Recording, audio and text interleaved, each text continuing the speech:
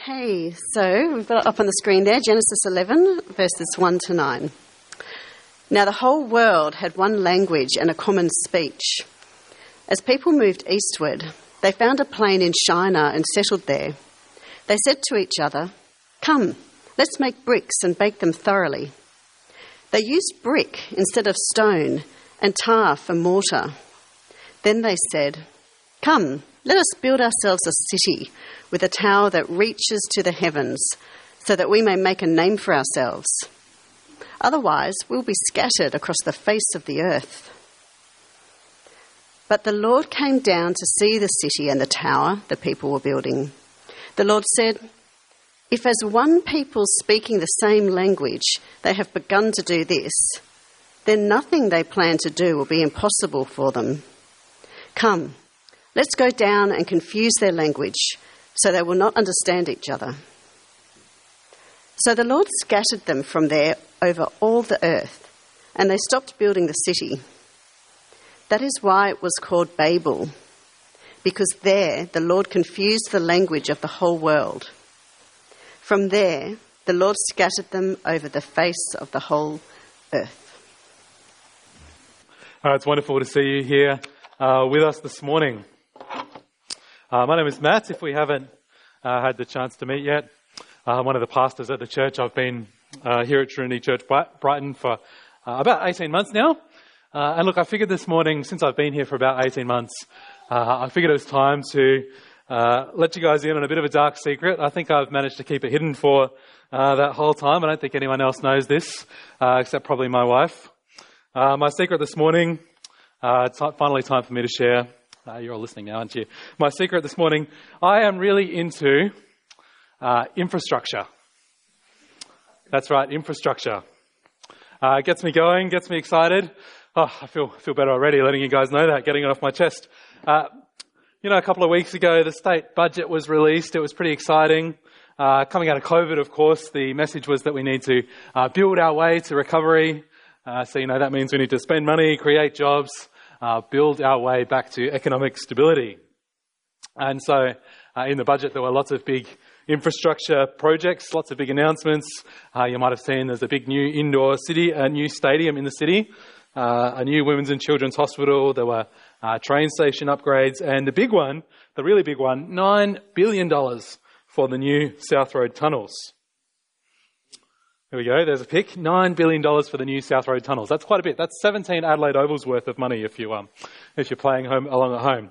And being into infrastructure like I am, when this came out, I was obviously really excited. There was this plan out for community consultation, what the tunnels are going to look like, where it's going to all be, surveys you can do. I'm the guy who fills out the community surveys, probably the one guy for the whole of Adelaide, which I feel like at least gives me a fair bit of power. I filled out my survey, made lots of comments. I reckon it's a pretty good-looking project overall. It needs another northbound off-ramp, but I won't get into that now. You can ask me afterwards. I even go and do the surveys for the projects that I quite like. I figure most people do a survey about a project when they don't like it. like the residents around here who recently managed to stop the Hove Crossing train bridge thing that was going on. But I figure since most people only respond negatively to these things, I even go on when I think a project's a good idea, and I just go on and I write, I think you're doing a great job, well done, really, really happy with this project, definitely go ahead with this. I'm sure it makes them feel much better when they get a survey like that. Infrastructure, it really gets me going. And I often find myself daydreaming and thinking about, if we had a new road here and maybe a couple more train lines here and here, and maybe we could sort this out and get this connection working well. We'd almost get everything perfect. We'd have this kind of perfect utopia. And I'm probably a bit weird. It's probably what you're thinking at the moment. But I do think it's actually pretty common to dream of better. And it might not be infrastructure. It might be technology. I read an article this week about how scientists are trying to work out how to slow down the aging process. Maybe they'll be able to help people to live to 120 or 140 one day. Or maybe we dream of electric cars that can travel for thousands of kilometres between recharges, not hundreds. Or maybe our dreams are more about unity and things like that. Like it's John Lennon's song, isn't it? Imagine all the people sharing all the world, no more fighting or war. Or maybe we dream of all the world having access to education, and all the good that that could bring. We do dream of better, don't we? We long for a utopia. Well, as we come to the book of Genesis again today, we find people who are dreaming of better. Like we're trying to build our way out of COVID, they're in recovery mode too. The bad days of the flood are behind them. Time to build our way back. And their big infrastructure project is this new city. And in the middle of the new city, this showpiece project, the Tower of Babel. But as we come to the story, if you've been with us as we've been going through Genesis so far, if we've been paying close attention, we also come to this story with our alarm bells ringing. Because we know, don't we, that Genesis has been hitting us again and again with a key truth. It's God who can make things right again. He's the one who can bring order out of chaos. We saw what happened back in Genesis 4, if you were with us, with Cain, who backed his own abilities rather than trust in God. We saw it in the story of the flood, if you were with us last week. God's the one with a plan to put things right. Salvation is only through him. And yet when we come to the story of the Tower of Babel, we see that humans still haven't learnt their lesson.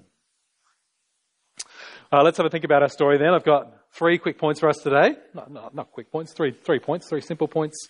Humanity's plans, God's plans, and then how to be great. Humanity's plans, God's plans, and then how to be great.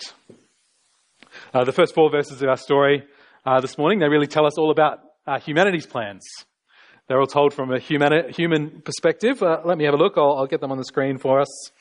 It starts off by saying, now the whole world had one language and a common speech. As people moved eastward, they found a plain in Shinar and settled there. People are moving east. We've seen this in the past few weeks. There's sort of this steady movement away from the Garden of Eden, this steady movement east. In verse 3, they said to each other, "Come, let us make bricks and bake them thoroughly." And they used brick instead of stone and tar for mortar. And then they said, "Come, let us build ourselves a city with a tower that reaches to the heavens, so that we may make a name for ourselves. Otherwise we'll be scattered over the face of the whole earth." Here is the big infrastructure project. A new city with a new tower. I wonder what sort of things you notice. There's new technology. The bricks instead of stone, and tar. They've come up with this new fancy way of building things. A little bit like you might remember, for those who like me, like infrastructure. The Darlington upgrade, who was over near Flinders Uni last year, they had this new way of doing bridges. They would build them kind of next to the freeway with big steel beams, and then they would get big trucks and kind of wheel the bridge into place like a giant Lego set. New fancy technology. So these people are obviously pretty clever, making these technological advancements. They're coming together and building something pretty special. Now here's the question though. What exactly do you think the people are trying to achieve? What exactly do you think the people are trying to achieve?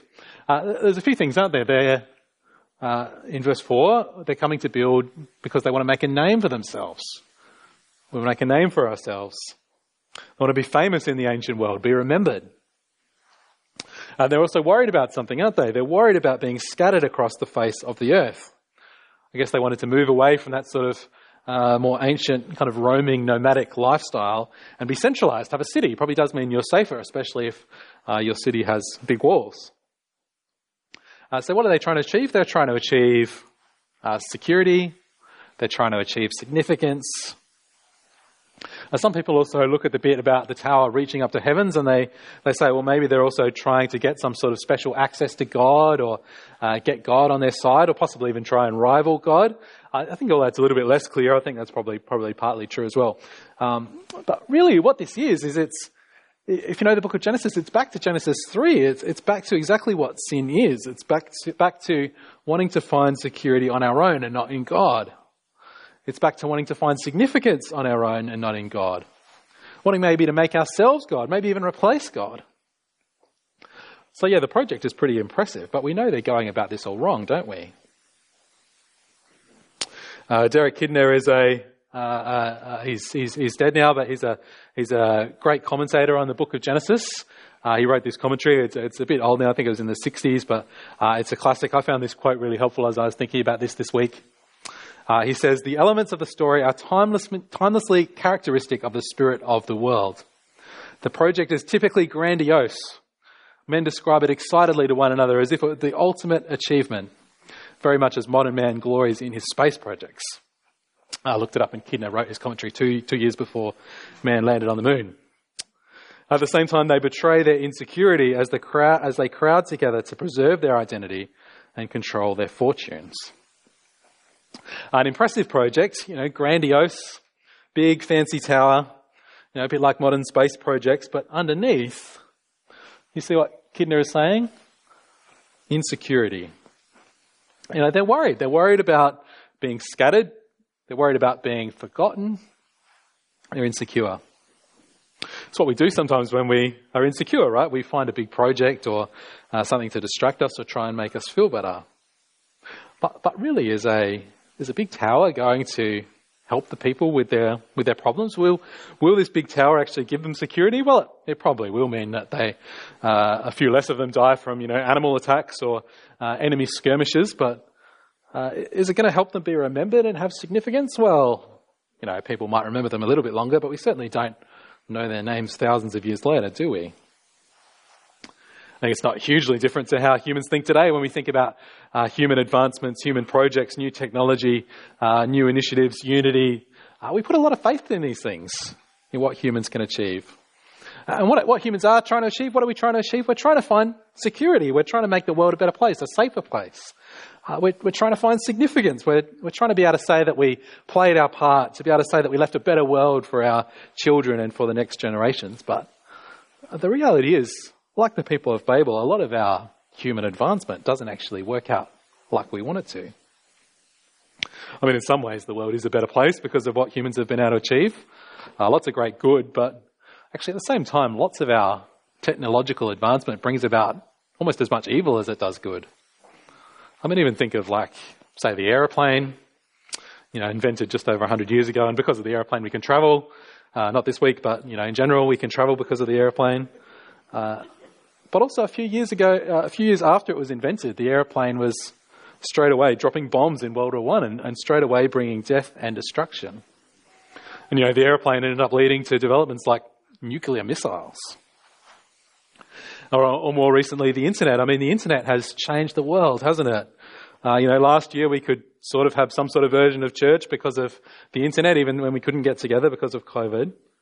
But at the same time, the internet brings so much evil. Criminals are able to operate much more effectively because of the internet. Drugs are more readily available, even with the police doing their cool police things, which are very impressive.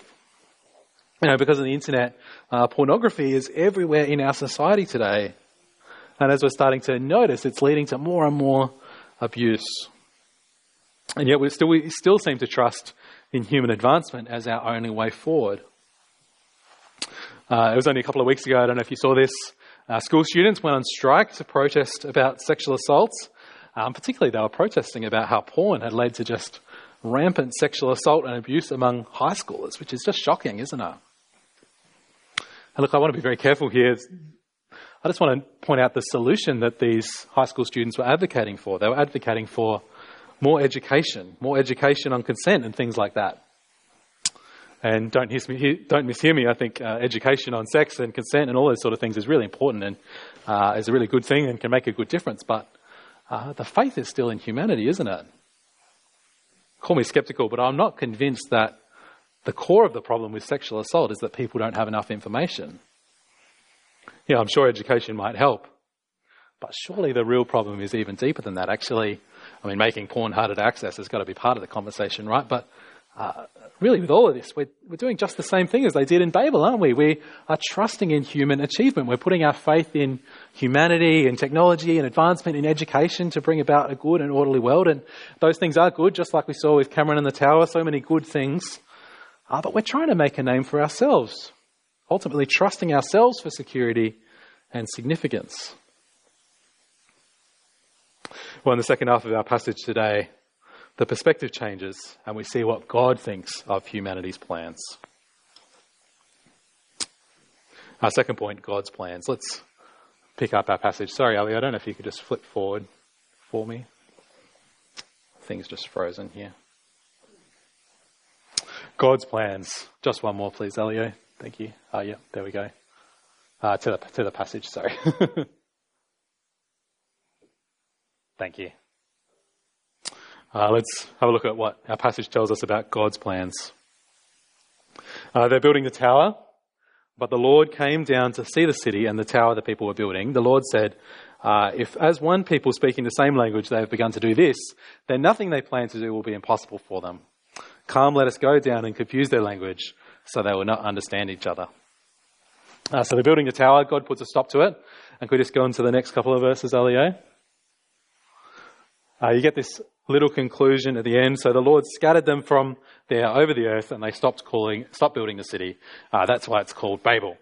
And we still use this word in the same way today, don't we? Babel, Babel, Babel, Babel, Babel.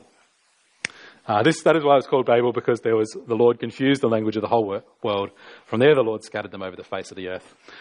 Let's just go to the next slide as well. We'll just go back to verses 5 and 7. Let's just notice a couple of things here about the Lord's plans. The humans, they're building a tower. What's the first thing God does in response? It says, the Lord came down to see the city. The Lord came down. You see a little bit of irony? The humans, they're building this massive tower, big new infrastructure project, reaching to the heavens, they said. They probably thought they were even rivaling God. But what does God do? He needs to come down to have a look. I think we're meant to actually see a little bit of humour here, almost like God has to stoop off his throne to, get down and have a closer look, almost like he needs a magnifying glass. Would you look at that? Oh, yeah, there is a little tower there. Well done. What a great achievement. You want to see how I created time? This could be the peak of human advancement, This could just as well be the Burj Khalifa in Dubai, which is almost 1 kilometre high. But we're talking about the God who made the universe with a word. Makes me think of when my toddler has maybe built a little Tower of Duplo or something. Oh, wow, look at that. You really built that all by yourself? Oh, well, let me take a photo. Oh, no, it's already knocked down. God comes down to look at the tower. But what's interesting then is that actually God decides he needs to do something about it. He stops the project. He confuses their language so they can't work anymore. That would have been a weird day on the building site, wouldn't it, when your mate Sean suddenly starts speaking German? But why? Why does God stop them? He says, otherwise nothing will be impossible for them. Is God actually feeling threatened, maybe? Or is there another reason why he stops the tower? What do you reckon? Well, I don't think God stops them because he's afraid, because he's scared. I don't think that rings true of what the author of Genesis is trying to tell us about God, so I don't think that can be it. Or maybe God stops them because he's anti-human progress, He hates human achievement, just wants to frustrate us and slow us down. But I don't think that really makes sense either. He made our minds. He made us with creativity. In Genesis 2, he told Adam and Eve to fill the earth and to subdue it and bring about order. So he wants humans to bring about good in the world.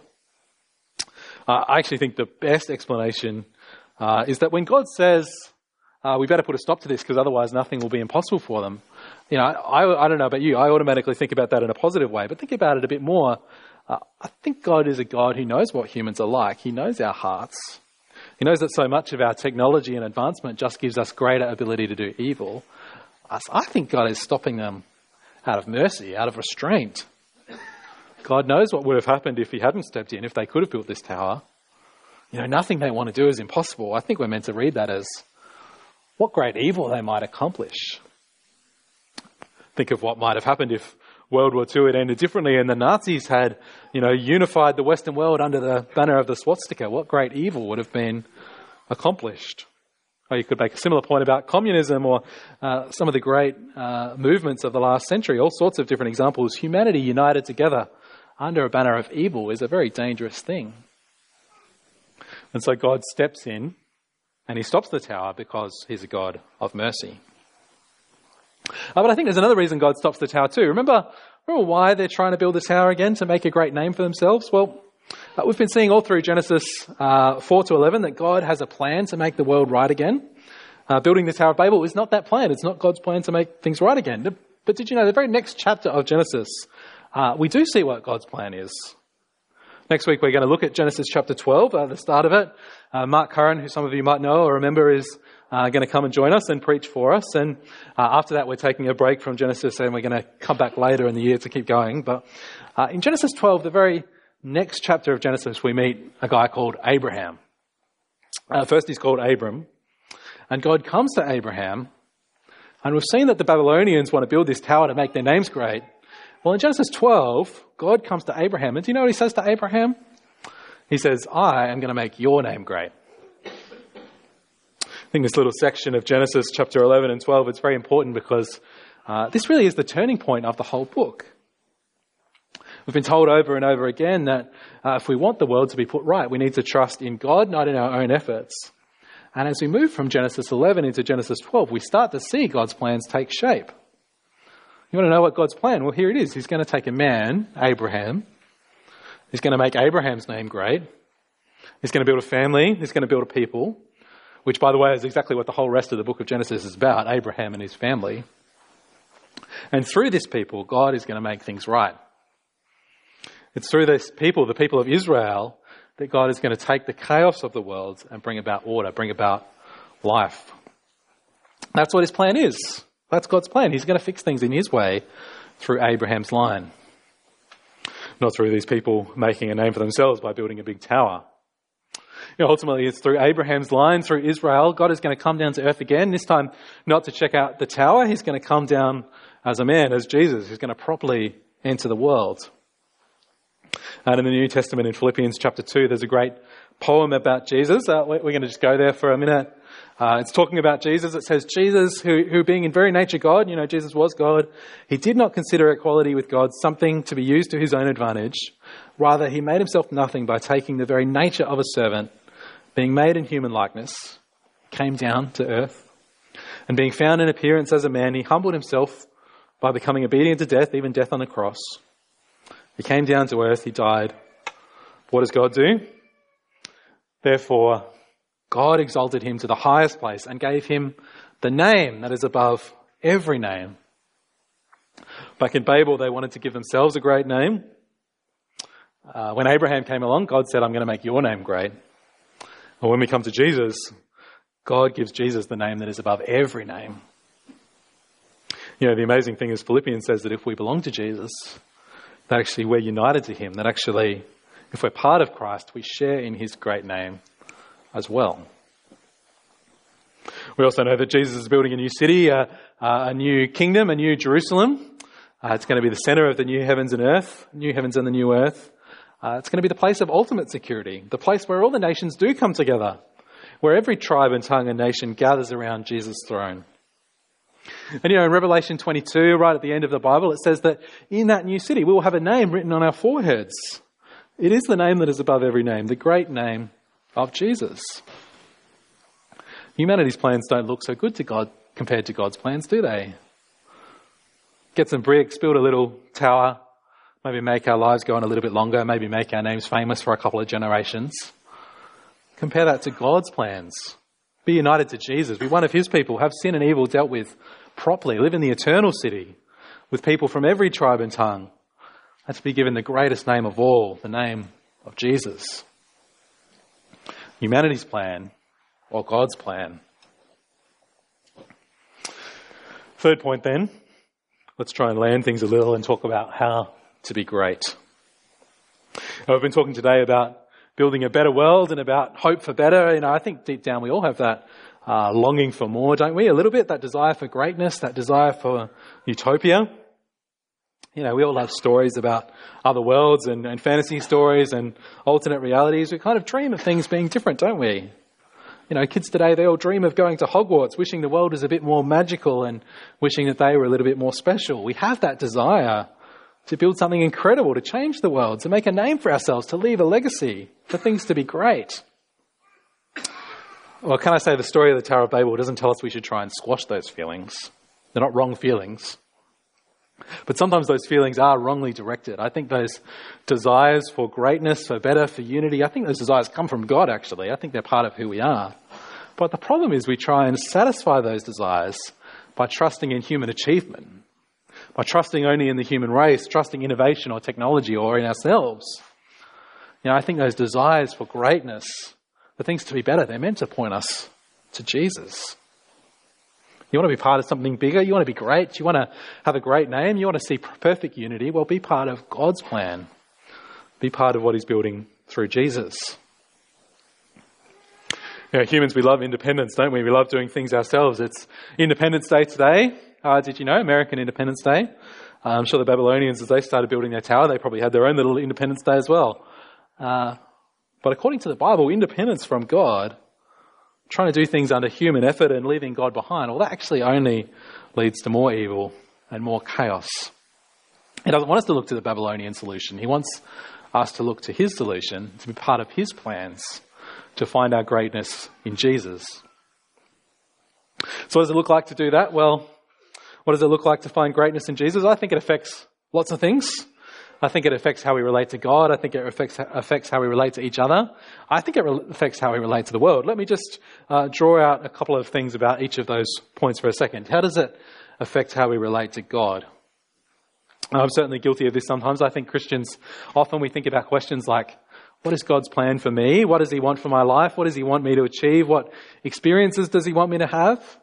And we come to God with those plans and we maybe say, I'm going to commit those plans to God and ask for his help.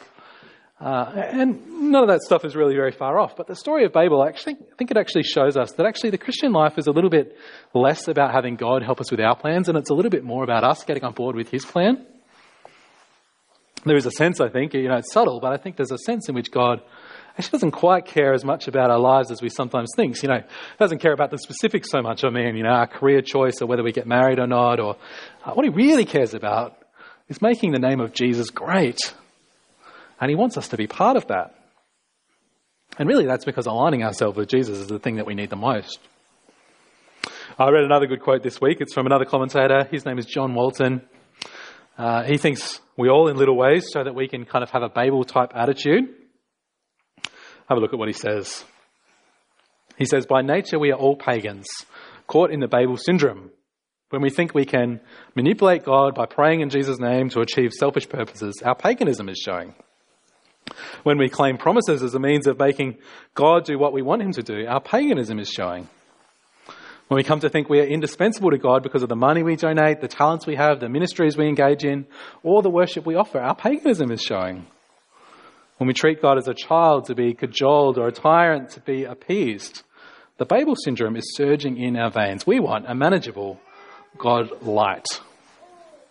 It's a little bit confronting, isn't it? Even here at Trinity, we talk about our strategies, our ministry plans, and I don't think the story of the Tower of Babel means we should throw out strategy or not worry about careful planning or anything like that. And if you're newer, you might not have come across this, but at Trinity, we have something that we call the 5 M's. They're kind of 5 things that we want for everyone who belongs to our church. So we want everyone to be, ministry is one of them. We want everyone to be serving and ministering to each other. We want everyone to be united as members. Membership, we call it, in community. Maturity, we want everyone to be maturing as disciples of Jesus. There's mission. We want everyone to be reaching out to help others and to share the gospel with others.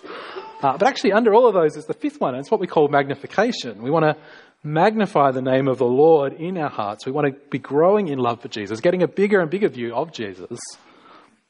And all of the M's are really essential, I think, but magnification is so important because we don't want to think of God as a God light. We want to get a big view of God. As we love Jesus and get a bigger view of him, we get on board with his plans. I think lots of the other stuff actually ultimately ends up flowing then out of that. Not that we shouldn't be strategic, but we can sometimes focus a little bit too much on our plans, not so much on getting on board with God's plans. Getting on board with God's plans, it affects how we relate to each other as well. In Babel, we had this picture of humans being united together. Did you see that? The unity, same language. And then by the end of the story, humans were scattered, all speaking different languages, no more unity. We've already seen that in God's plans, one day in the new heavens and the new earth, this Babel picture will be reversed. Humans will be united again, gathered around the throne of Jesus. But what's interesting actually is that Babel was never completely reversed. It's strange, even in Revelation, there's still every tribe and tongue and nation. The unity is back. But it's not like everyone is suddenly brought back to speaking the same language, or it's not like everyone is suddenly the same again. I don't know if there's a universal language in the new creation. Maybe with eternity there'll be enough time to learn everyone else's languages. But the point for us is that we don't have to actually wait for heaven to experience unity. Because, in the New Testament, it's very clear that the church is meant to be a picture of unity. And it starts in Acts with the story of Pentecost, very much a reversal of Babel, everyone hearing the gospel in their own languages. And through the New Testament, there's all these instructions about unity. Even Jews and Gentiles were united together in the early church. So it's never uniformity. It's not everyone the same. It's unity with diversity. It's so important that as a church we work to be unified together, work through our disagreements, keep reminding each other that we're for each other, even when things are a little bit harder. Celebrate our diversity because we're not all the same. And really the way to be unified together as a church is all the stuff we've been talking about, isn't it? Looking to Jesus, looking to the gospel. We're not trying to make our own names great. We're trying to be part of God's plan to make his name great. Trusting in God's plan to be great, it affects how we relate to God. It affects how we relate to one another. Very last thing, it also affects how we relate to the world. You know, those people building the Tower of Babel, what were they afraid of again? They were afraid of being scattered. You know, they wanted to be safe. They wanted to put up a big wall, shut the world out, stay put so that evil could stay away from them. I think if we're only interested in our own plans, we might have that attitude too, right? You know, we want to stay safe, so we put up our walls, we put the big fence up the front, we carefully control our environment, we control what people see of us, control who we spend time with. I do wonder if we're on about God's plan, well, maybe actually God wants us to scatter a little bit more. Actually, maybe keep our door open. You know, metaphorically, you can lock your door, but actually not be afraid of real, authentic community. Not be afraid to let people see the real you. Not be afraid to get out there and maybe places where you do feel a bit more vulnerable or you do feel a little bit less comfortable. I think if we're on board with God's plans, well, God wants us to get out there into the world, to scatter, so that we can tell people about the great name of Jesus. Scatter so that others will come and be with him in that perfect city one day. We've been saying today that we have a deep longing for more. We all have a deep longing for greatness, for things to be better. You know, whether you're like me and you dream about infrastructure or people who dream of longer lives or the protesters who are fed up with abuse in schools. Well, we've seen today that God's plan has what we're looking for. A perfect city, eternal life, no pain or evil, everything back in order as it should be. And the question then is, how do we reach out to tell people about the better answers that Genesis 1 to 11 gives us? You know, how do we get creative to talk to people about these things? You know, Babel, I think it kind of brings together everything we've seen in Genesis over the past few weeks. You know, Genesis 1 was all about God who has power to bring order out of chaos. So trust him. Genesis 2 was all about that longing for what we've lost, that desire for things to be better. Genesis 3 was an explanation for why things aren't better, why things are all broken. Genesis 4, Cain, just like the people who built the Tower of Babel, Cain who trusted in his own skills, not in God's plan. And last week, the flood, really, it was about the picture of what God's plan is to bring salvation. It's all these big truths about the world we live in, isn't it? They're all so relevant for today. All of this stuff. Or maybe the next week or two, you'll have a chance to talk with a friend or a colleague. You know, what do you think about the big questions? Why is the world this way? Can humans ever build a utopia? Is there real meaning? Is there hope for better? I think in the Bible we have such powerful answers for why the world is the way that it is. So I think the question for us as we finish is, how do we get out into the world and give them the answers that they're looking for? Might be a good question to think about as we finish. For now, how about I pray? Dear Father, we thank you again for your word today. We thank you that you made us, that we were created as your special creations. But help us to not view ourselves too highly. Help us not to think that we can build a future for ourselves without you in it. Help us to trust in you and your plans. Help us to find greatness in being united to Jesus and in knowing that his name is the greatest name. Help us to know what it is to trust in your plans, to be unified together in Jesus' name. To not be concerned with putting up our walls, but to be more concerned about his name being a great name. Help us to feel these truths in our hearts. Help us to share these truths with others. And we pray in the great name of Jesus today. Amen. Let's get started. Matt, this is a question, and it's a question that I actually raised with Matt, and I know others did as well. The the question came out of the sermon last week where Matt was talking about, I love this word because I love mispronouncing it, hyperbole, exaggeration, and the whole issue of, did the flood cover every inch of the globe? Are we required to think that? And Matt suggested last week that the actual text doesn't necessarily tie you into that. But then it raises a question that if that bit of the Bible isn't strictly, exactly, I don't want to use the word true, because I would argue it is true even if it is that. How can we trust that the rest of the Bible isn't an exaggeration as well?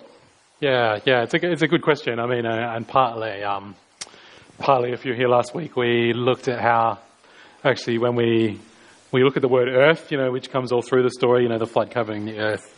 Actually, the earth doesn't necessarily mean the globe, so part of it is, I think if you translate it that way, it's probably a bit less obvious that it is the whole world and the whole globe that's there.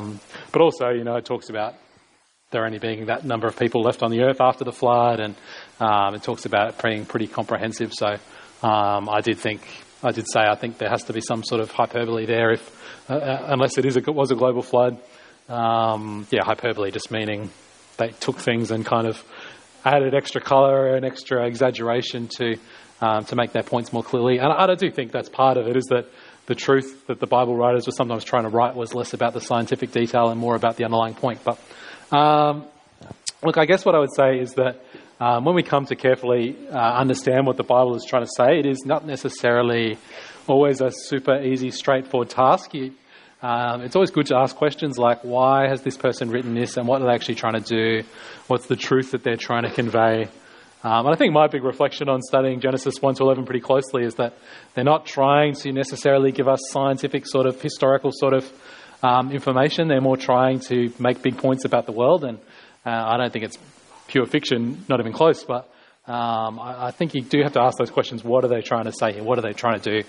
So particularly when you come to the Gospels, the stories about Jesus, you have Luke's the clearest example, who right at the start, he says, I've interviewed lots of eyewitnesses. I'm trying to give you the clearest, most accurate representation of what happened that I could.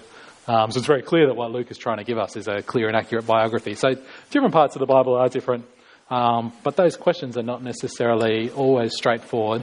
I think there is something very special about Genesis 1 to 11.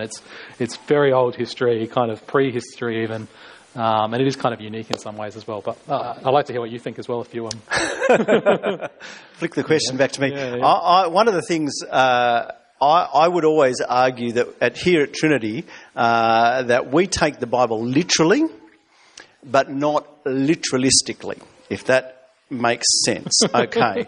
Let me say, okay, if I say to my wife, okay, I love you to the moon and back, is that true? Yes, it is. But it doesn't mean that I've travelled to the moon and back loving her all the way. It means I love her heaps. And it's a way of communicating a truth that is using a poetic sense. Was there a good Samaritan?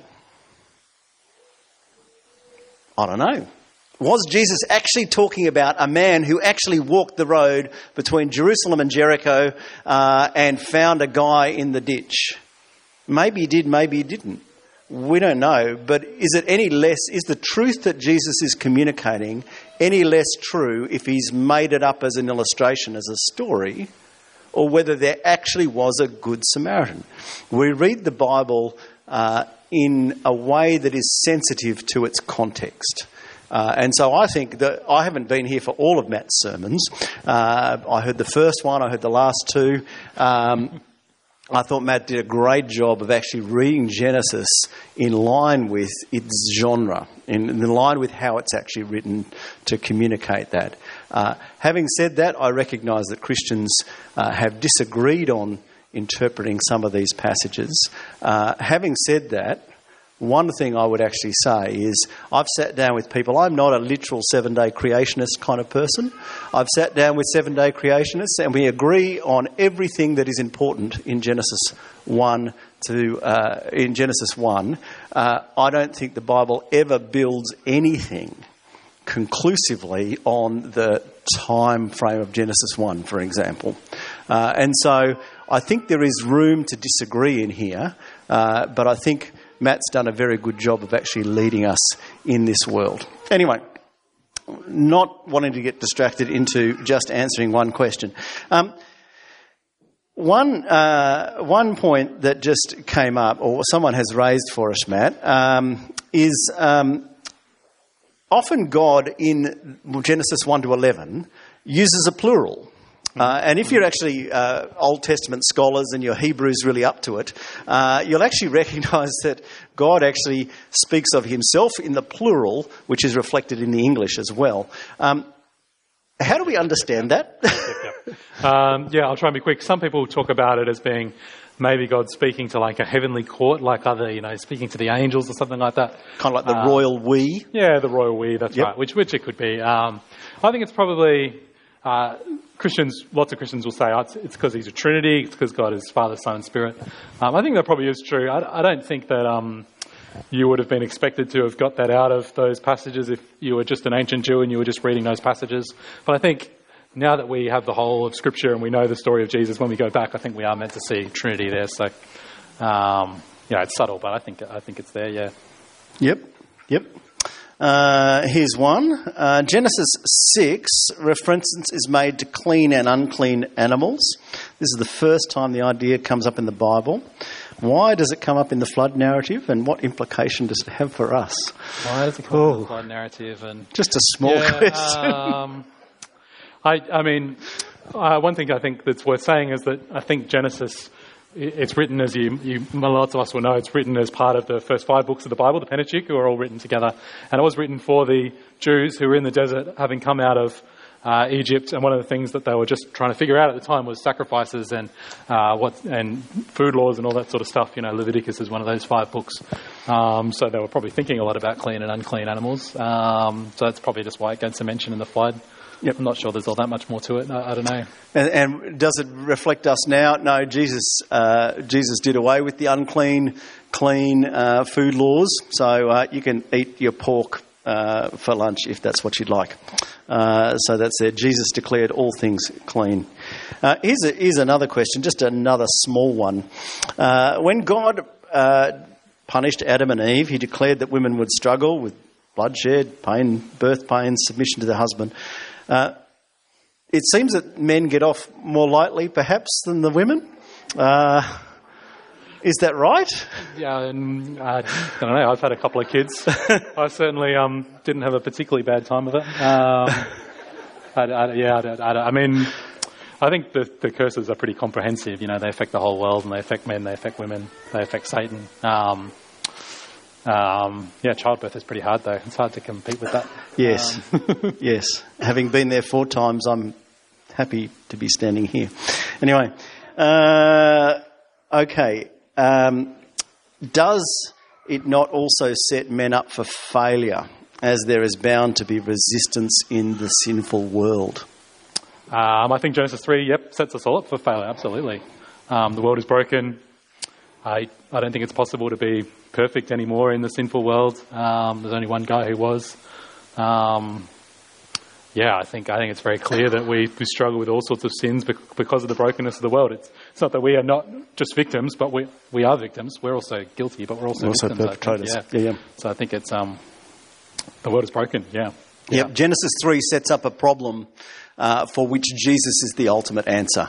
And so you actually see beautifully there where God actually pronounces judgment on Satan, where he makes really what is the first gospel promise, where he says, he will crush your head and you will strike his heel. And there you have the one coming from the line of Eve, who would actually reverse the curse. Yeah. The first gospel proclamation. I guess you could kind of say that, does every baby who's born get another chance to be, Adam and Eve and decide whether they were sin or not? But I don't think that's how it works. I think we're in a world that is struggles with sin. Yep. That is there, and I think that's a clear testimony of Genesis 1 to 11. That what you see is that come Cain and Abel, the pattern repeats. And as you go through, what happens is sin just compounds, and you get Genesis 11 as the fulfillment, as Matt's told us today, with this idea that here you have humanity as a whole trying to find security and significance apart from God. And some hecklers pointed out about Enoch. Didn't Enoch not fail? Well, if you read Enoch, you'll actually see that Enoch walked with the Lord, and the Lord took him. Enoch's one of the two people in Scripture who have been told never died. I think the testimony of Scripture would say that Enoch walked with the Lord doesn't necessarily mean that Enoch is sinless and without blame. That would be there. Now, I think this is the last one. It's a big one, so sorry if you've sent other things. If you've sent other ones in and others have, you can always come and call on myself or Matt. You can send us emails.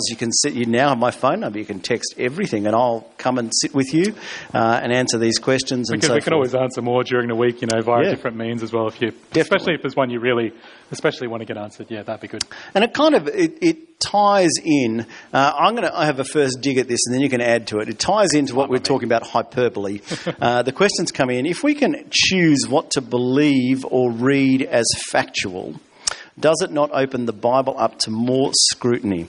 If we can throw out some content, where do we draw the line? Now, I'd want to say, firstly, with that question, I don't think we ever throw anything out when it comes to the Scripture. And I think just because you read something in line with its genre doesn't mean you're not treating it as fact. And so a classic example that I find, you may be familiar with the book of Judges, and there's a battle that is led, there's a leader by the name of Barak, and the prophetess Deborah is there, and they together fight this battle and conquer God's enemies. And she sings a song afterwards, and it talks about the stars coming down and fighting for God's people. Now, was there asteroid strikes in the middle of the battle? I don't think so. We look at that and we see that's a poem. It's a song of praise, and it's talking about how even creation joined in. The Psalms, we read the Psalms as songs. We read things in context. And so I don't think we are ever saying that any bit of the Scripture is non-factual. I just think we have to read it. If we're going to understand it properly, we have to read it in line with what genre it is. And I think Matt's done a brilliant job at this, in that there's a main idea that Genesis is actually telling us. Let me throw the cat amongst the pigeons for you here. For me, every time I read Genesis 1 to 11, it raises so many questions. Okay, Adam and Eve, 2 kids, Cain and Abel. Cain kills Abel. Then he says to God, if you send me away, people who find me will kill me. Well, if you have a strictly literalistic reading, there's only 3 people on the planet. And I don't think Mum and Dad are going to do Cain in. So who is Cain afraid of? Well, there's more happening that God is not telling us about, because it's not actually important. But what he's telling us is what he really wants us to know to make the point. And so you've always got to ask yourself, what is God trying to tell us here? And I don't think when it comes to Genesis 1, he's trying to tell us about time frames. I think he's trying to tell us about his purposes and his power and how he brings his plans into being. I think when it comes to Genesis 3, he's trying to tell us what is wrong with the world. What he's telling us in Genesis 4, he's showing us this in a vivid example. In Genesis 6 to 8 with the flood, in Genesis 11 with the Tower of Babel, there is a very clear problem that is laid out. Human sin and our hopelessness. We cannot find a solution apart from God. And as Matt beautifully pointed out, Mark's going to come next week and bring us Genesis 12 and these amazing 3 verses right at the start of Genesis 12 where God steps in and says to Abram, leave your land, come to the land I'm going to show you. I'm going to make your name great. Through you, I'm going to bring blessing to the world. And he does that in Christ. I think we've probably done enough. Yeah. Do you want to quickly? What was I going to say? I was going to say, I even tried in my sermons to kind of avoid even words like literal, because I just think they're a little bit confusing. Like, what is literal? What does it mean to read something literally? I spoke a number of times about, is this scientific, historically true? And as kind of 21st, 20th century post-industrial revolution Westerners, we have a hard time dealing with the idea that there actually could be other truth other than scientific historical truth. That's what truth is, right? But it's not how actually most of the world has thought up until that time. There are different ways of thinking about truth. So there's still, I think, a lot of scientific historical truth behind Genesis. But you just have to do a little bit more work, I think. And like you say, there's lots of examples in Scripture where things are described in different ways, and you have to ask those questions like, what is the author trying to achieve here? I won't even talk about it very much, but there's another good example in Exodus. You have all the people coming out of Egypt through the Red Sea, and you kind of get it all described blow by blow. And then you have the Song of Miriam, and it describes it with poetic language. It talks about, God's nostrils and all these different sorts of things. And it's just very clear, here's what happened from more of a scientific historical point of view, and here's a more sort of poetic, beautiful description of the kind of the truth that God saved them. There's just different types of writing. It's not so much true or untrue, it's just slightly different types of truth. But It's true. So please, take a seat.